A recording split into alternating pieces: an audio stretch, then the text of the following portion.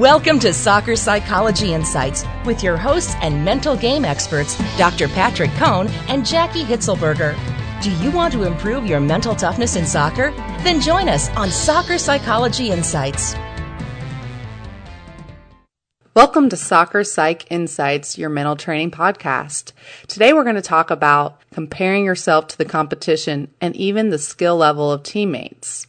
A lot of times, soccer players really compare themselves to their teammates or their competition, wondering if they measure up. We had a question on our soccer psychology survey from a soccer player that said, I constantly find myself doubting my abilities because of the girls I play with are very technically skilled. I fear being the weak link, which leads to negative self-talk and inability to pull away from mistakes. Improve your mental game quickly and find out if you're making these mental game mistakes by claiming your free ebook, 7 Costly Mental Game Mistakes That Block Soccer Players' Success at soccerpsychologytips.com. And I think it's common that soccer players, their confidence is hurt sometimes by looking at the competition, but also the fact that they compare themselves to teammates. Dr. Cohn, why do you think it is that soccer players compare themselves to their own teammates?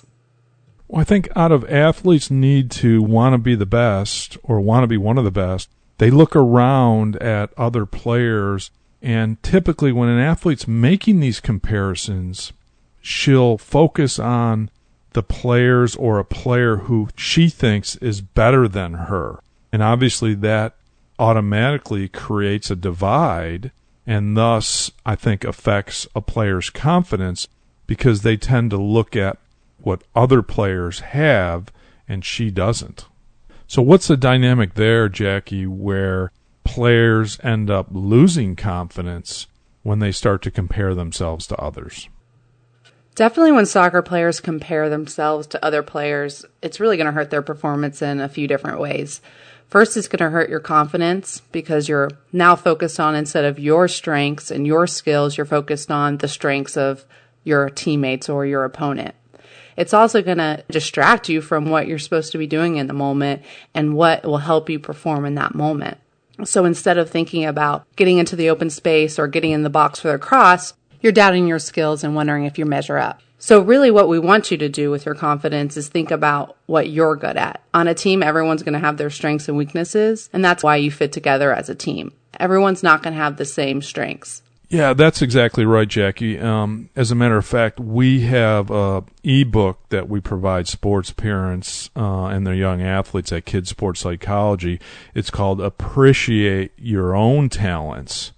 What that means is just what Jackie was talking about, and that is focus on your strengths, your abilities, what you have, and not what you don't have compared to your teammates and competitors.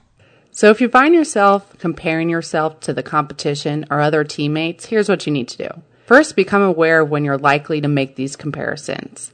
Then the goal is to refocus back on the moment. And lastly, remember to focus on your own strengths and talent in soccer. Thanks for joining us. Thanks for listening to Soccer Psychology Insights with Dr. Patrick Cohn and Jaki Hitzelberger. Do you have a question about your or your athlete's mental game in soccer?